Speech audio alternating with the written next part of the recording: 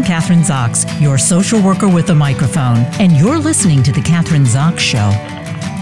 And joining me today is author and founder of Clean Mama, Becky Rapinchuk.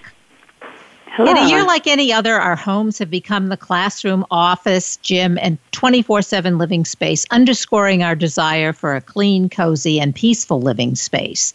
We want our homes to be comfortable havens where we can leave the challenges of the outside world behind. Yet the reality may more likely resemble piles of laundry, toys everywhere, overflowing junk drawers, last night's dishes in the sink, and the clutter of one room sprawling into another, making mess the norm and adding to our anxieties.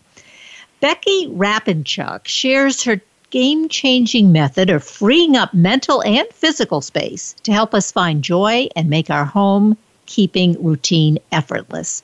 She's a go-to expert for better homes and gardens, Real Simple, The New York Times, Bon Appétit, HGTV Magazine, Oprah.com, and many more. Welcome to the show, Becky. Nice to have you here.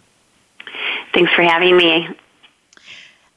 Well, I guess my first question is going to be, this is something you've been doing for a long time, guiding us and keeping our homes peaceful. And as the title of your book says, Effortless Systems and Joyful Rituals for a Calm, Cozy Home. How do we do that in the context of COVID-19? Because I suppose if you interviewed most people, I'm not so sure their homes are, calm and cozy right now. It's not easy to maintain this kind of an atmosphere in our homes now, given the circumstances, pandemic. Yeah, absolutely. It's really hard to come up with that calm, cozy feeling when there are a lot of unknowns, and when we also have a lot of different combinations of people in our home at different times, whether we have kids that are at home from school some days of the week or not at all, or home all the time or not at all. And a lot of us are finding ourselves working from home when we used to go into an office. So everything is definitely almost like a fruit basket upset, and sometimes it feels right now at this point that it's changing by the week because regulations change and rules change, and it is really difficult to actually find that calm, cozy atmosphere. And what I have always talked to my readers and followers about is having specific tasks that you're doing regularly, and by doing that, you're being proactive with your mess, and instead of being reactive. And pre-pandemic, you might have someone coming over, and so that was your motivation to get your house clean. Now people aren't coming over to our homes, and we're here all the time. So where's the motivation? So what I'm showing in my book is that you can find that calm, cozy atmosphere even when we're at home all the time. And even in this situation, it does take a little bit of work, and it does take some forward thinking, but it's a lot easier than you might think it is. Okay, so we can do it. It's possible, even in the context of this pandemic. And as you said, here we are stuck in our house. Sometimes nobody comes over. There's no motivation for cleaning up. So the place is a mess, and, maybe I'll get to it. Maybe I'll clean up the bathroom or the kitchen or whatever. And then you have constraints by how many people are actually living in your house. But let's take it point by point like you do in the book. Okay, let's start our day. What do we do? I mean, one of the things you have, I know, I don't know if it's a chapter, but 7 peaceful home guidelines. What are the overall, what would be the 7 peaceful overall guidelines that we need to know about? Yeah, when you're basically throughout the book, I'm sharing different tips and tricks for keeping your home clean most of the time. If I look at an overarching 7 peaceful home guidelines, that is simply just 7 things that you can do to ensure that your home is clean most of the time. And they're little habits that you're starting to just put into your home. And by doing that, it's going to help you find that peace and calm. There's simple things like if you take something out, you put it away. If you bring something into the home, like something new into the home, you're going to donate something else. So it's kind of more of like a one in, one out. You know what I always do, Becky? I don't know, this is a good place to insert this. I try to, and I'm thinking about what you wrote in the book, if I bring one thing in, I try to get two things out. Two things out. That's been helpful to me because I have plenty of stuff to get out. And that kind of works for me, even if it's a little thing. It could be something what I think is insignificant, but it's still an extra thing that's out of the house. So that is a really good idea, a really good point you're making. That really makes a difference if you're really consistent about that. And if you're dealing with a lot of clutter, it might be one thing in, 3 things out, or 10 things out. Yeah. Like you kind of have to determine that for your own home and lifestyle. But I think that it also helps us pause and think, okay, before I buy this, what am I willing to let go of too? And if you don't have an issue with excess, or if you are not feeling cluttered in any way, of course, buy freely. But I think that it's definitely helpful if we're trying to be mindful of what we are purchasing and what we're bringing into our homes. That's a good kind of thought process. What about boundaries? I think you mentioned that too. It's mental. I think in the intro I said a method of freeing up mental and physical space, because I think that's key. It's not just freeing up physical space by giving stuff away, but then the mental space, because we're using our homes as our office. How do we create boundaries or lines of demarcation so that we're working in the kitchen, not making dinner, but actually setting up our office in the kitchen, is those kinds of things. Which I think a lot of people are wrestling with, particularly if you live in an apartment or your space is limited. For sure, and I think what's interesting is that we don't realize the mental toll clutter takes on us until we remove it. So in a really good way to demonstrate this in your own home and see if what I'm saying is true, is to look at a cluttered area. So it could be a coffee table or a kitchen counter, a bedside table, and remove absolutely everything from that area, from that space. Take it all off and clean it, and then look through whatever was on that space and decide what to keep. And maybe some things need to belong somewhere else, so you're going to relocate them. Maybe some things you haven't used, but they just happen to continue to sit there.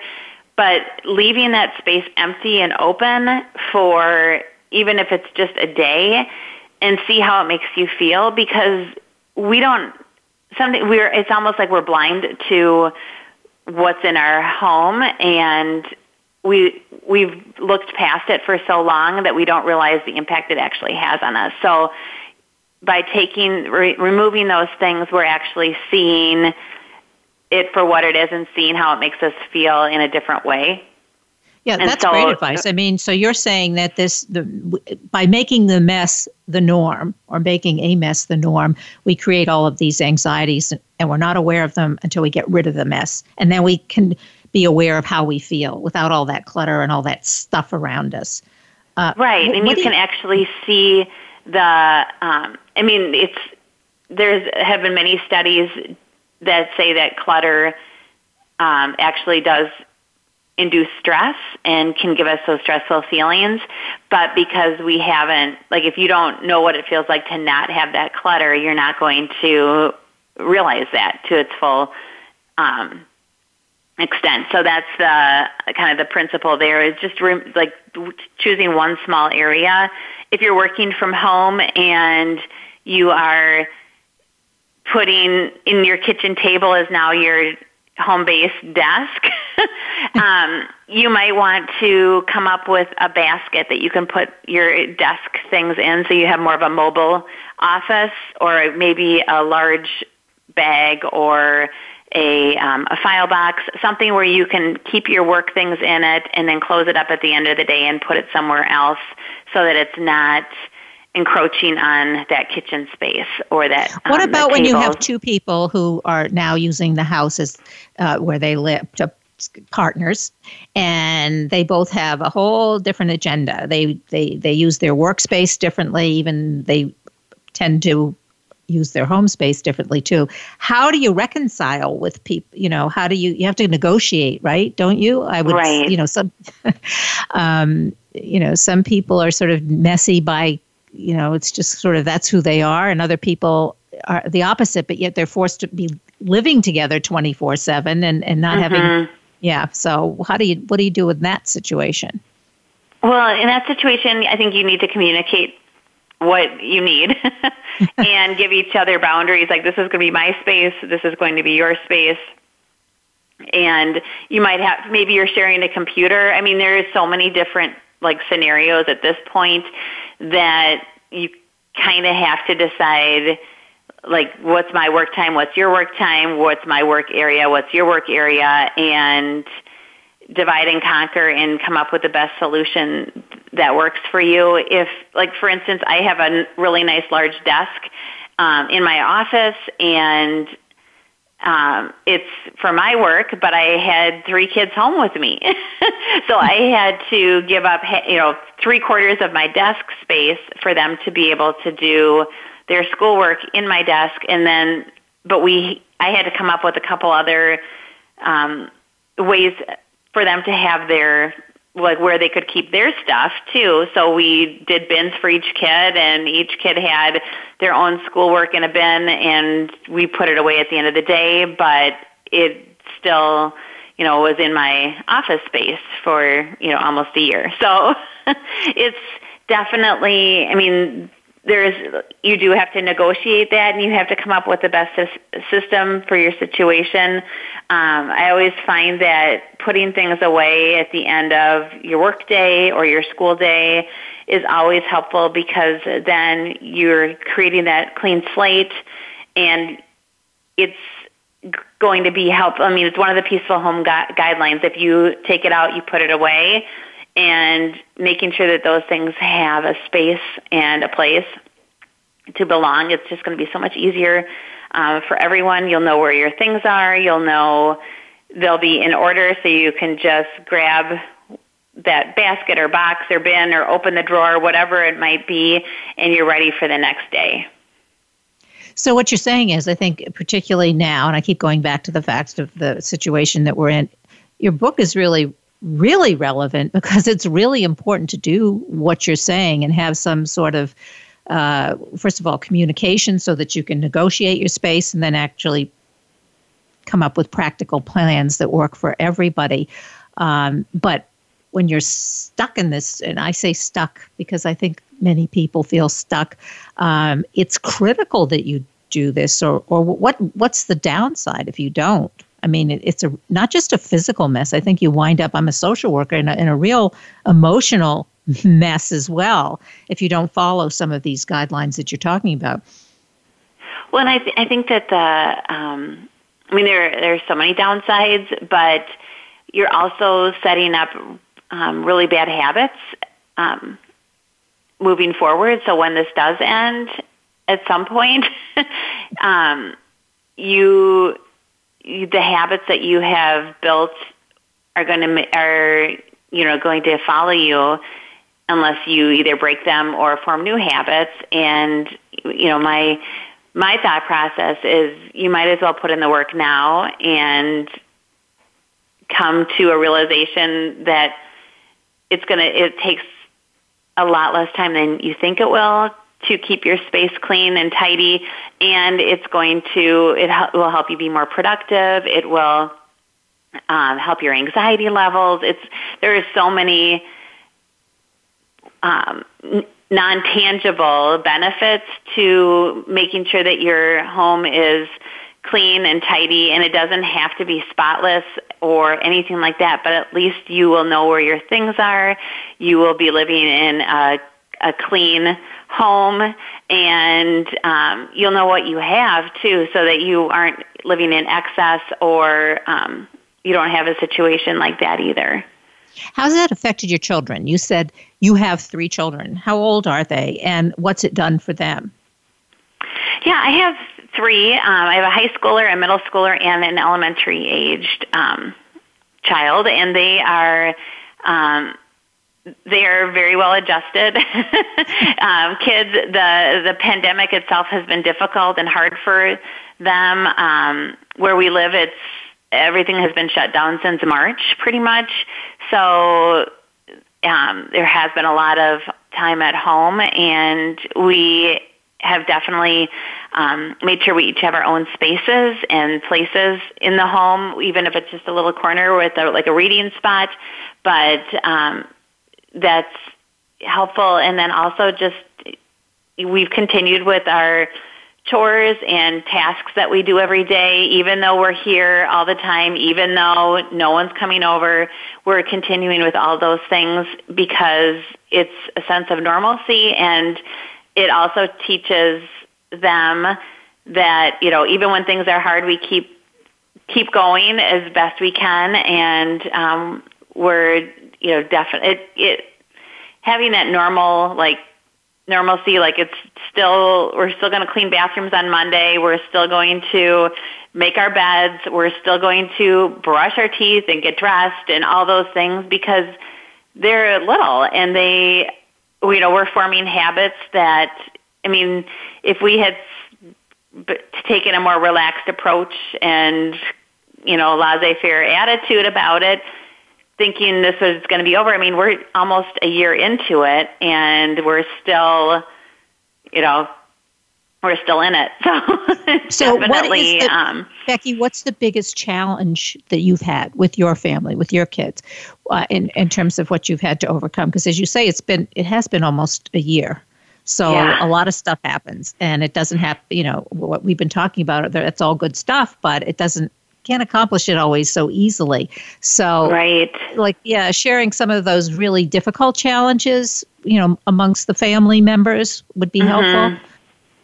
Yeah, and I think the most difficult thing is being together all the time. And not having, not having their friends to do things with, and seeing their friends infrequently. And our schools have split it so that only half of the kids go on 2 days a week, so they don't even see all of their friends. So that part has been hard. And then just so the social aspect is, to me, the hardest, has been the hardest thing to overcome.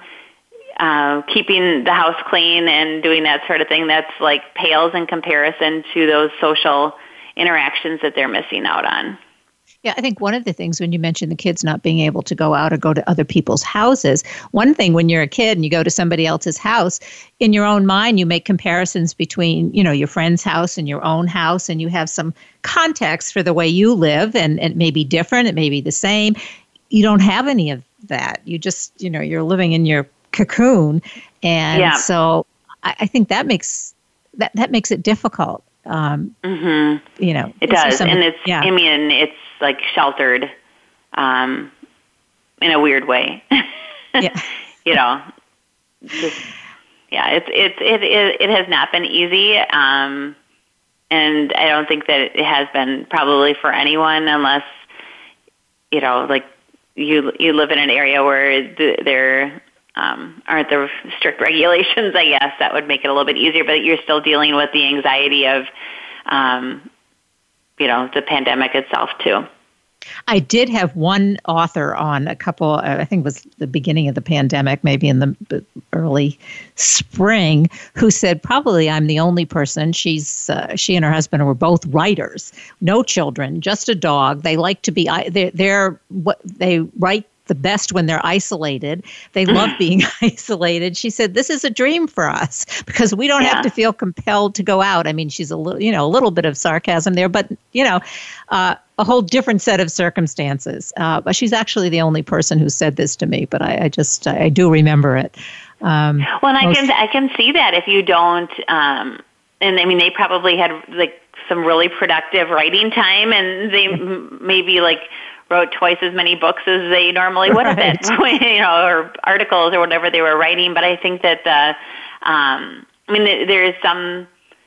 We have grown closer as a family. So, I mean, you have that like kind of a trade-off with it too. So, I mean, there's pros and cons, and I'm looking forward to when things get back to some semblance of normal, for sure.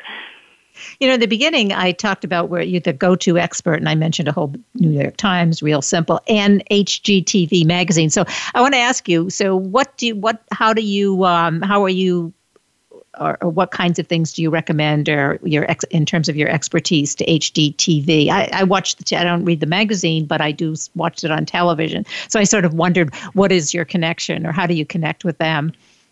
Yeah, I share cleaning tips and how-tos for cleaning. That's usually what I'm asked to do for different magazines and publications. And so I will recommend ways to clean things naturally without using chemicals, or organizational tips for homes and families and kids.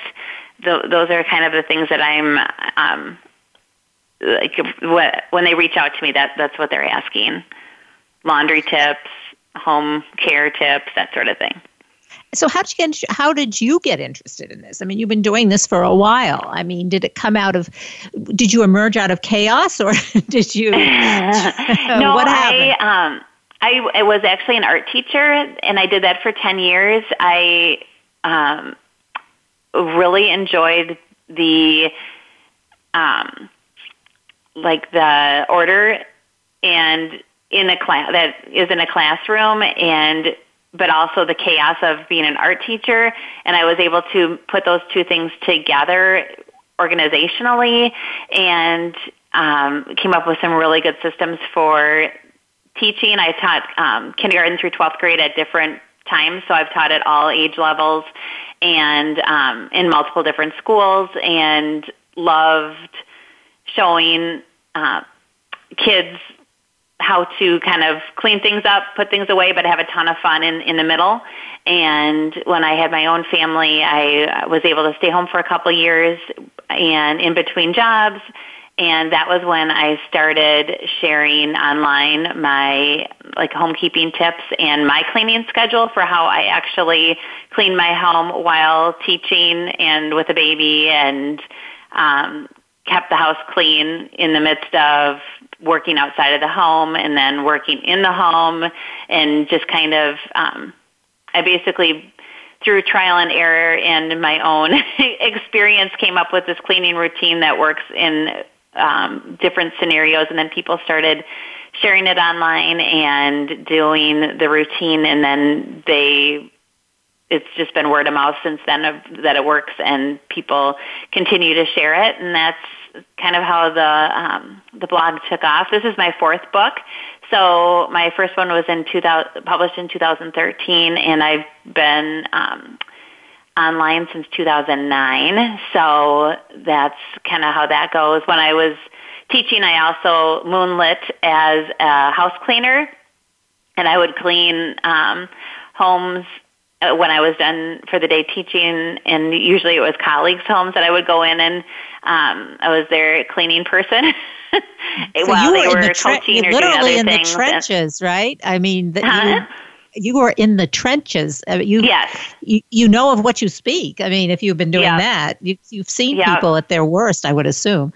Yeah, oh, for sure. And then to be cleaning your colleagues' homes, it was kind of odd, but I loved it. It was, I really enjoyed doing that. And I've always enjoyed the process of taking a space that's messy and turning it into something that's clean and orderly, and doing that quickly. And so, because it's such it's instant gratification, and I always kind of, like that. You don't have to wait to see your results for very long.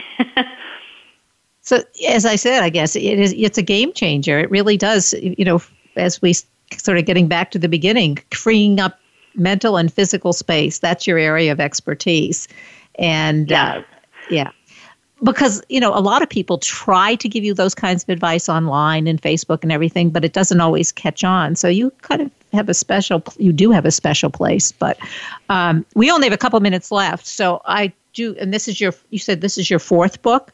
So yes. Give us a website, that we can go to for, to information about this book, but maybe also your other books and any other work that you're doing, because it sounds like you're always doing no matter what the situation is, whether you're holed up for a year or you're out. Yeah.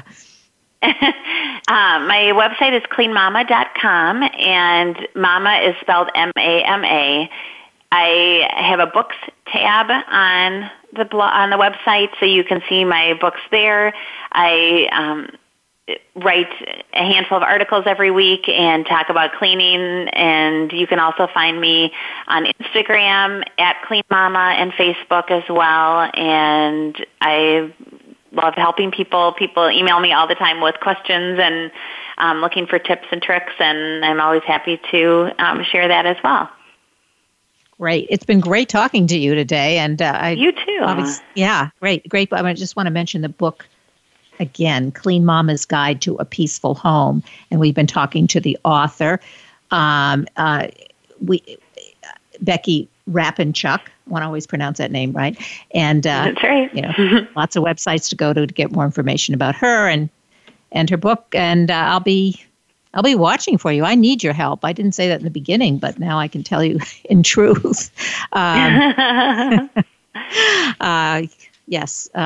Live also in this pandemic, living in a space with children and son and daughter-in-law. So all this stuff really makes sense, I guess, in the context of all that's happening now. So I really thank you for being on the show today.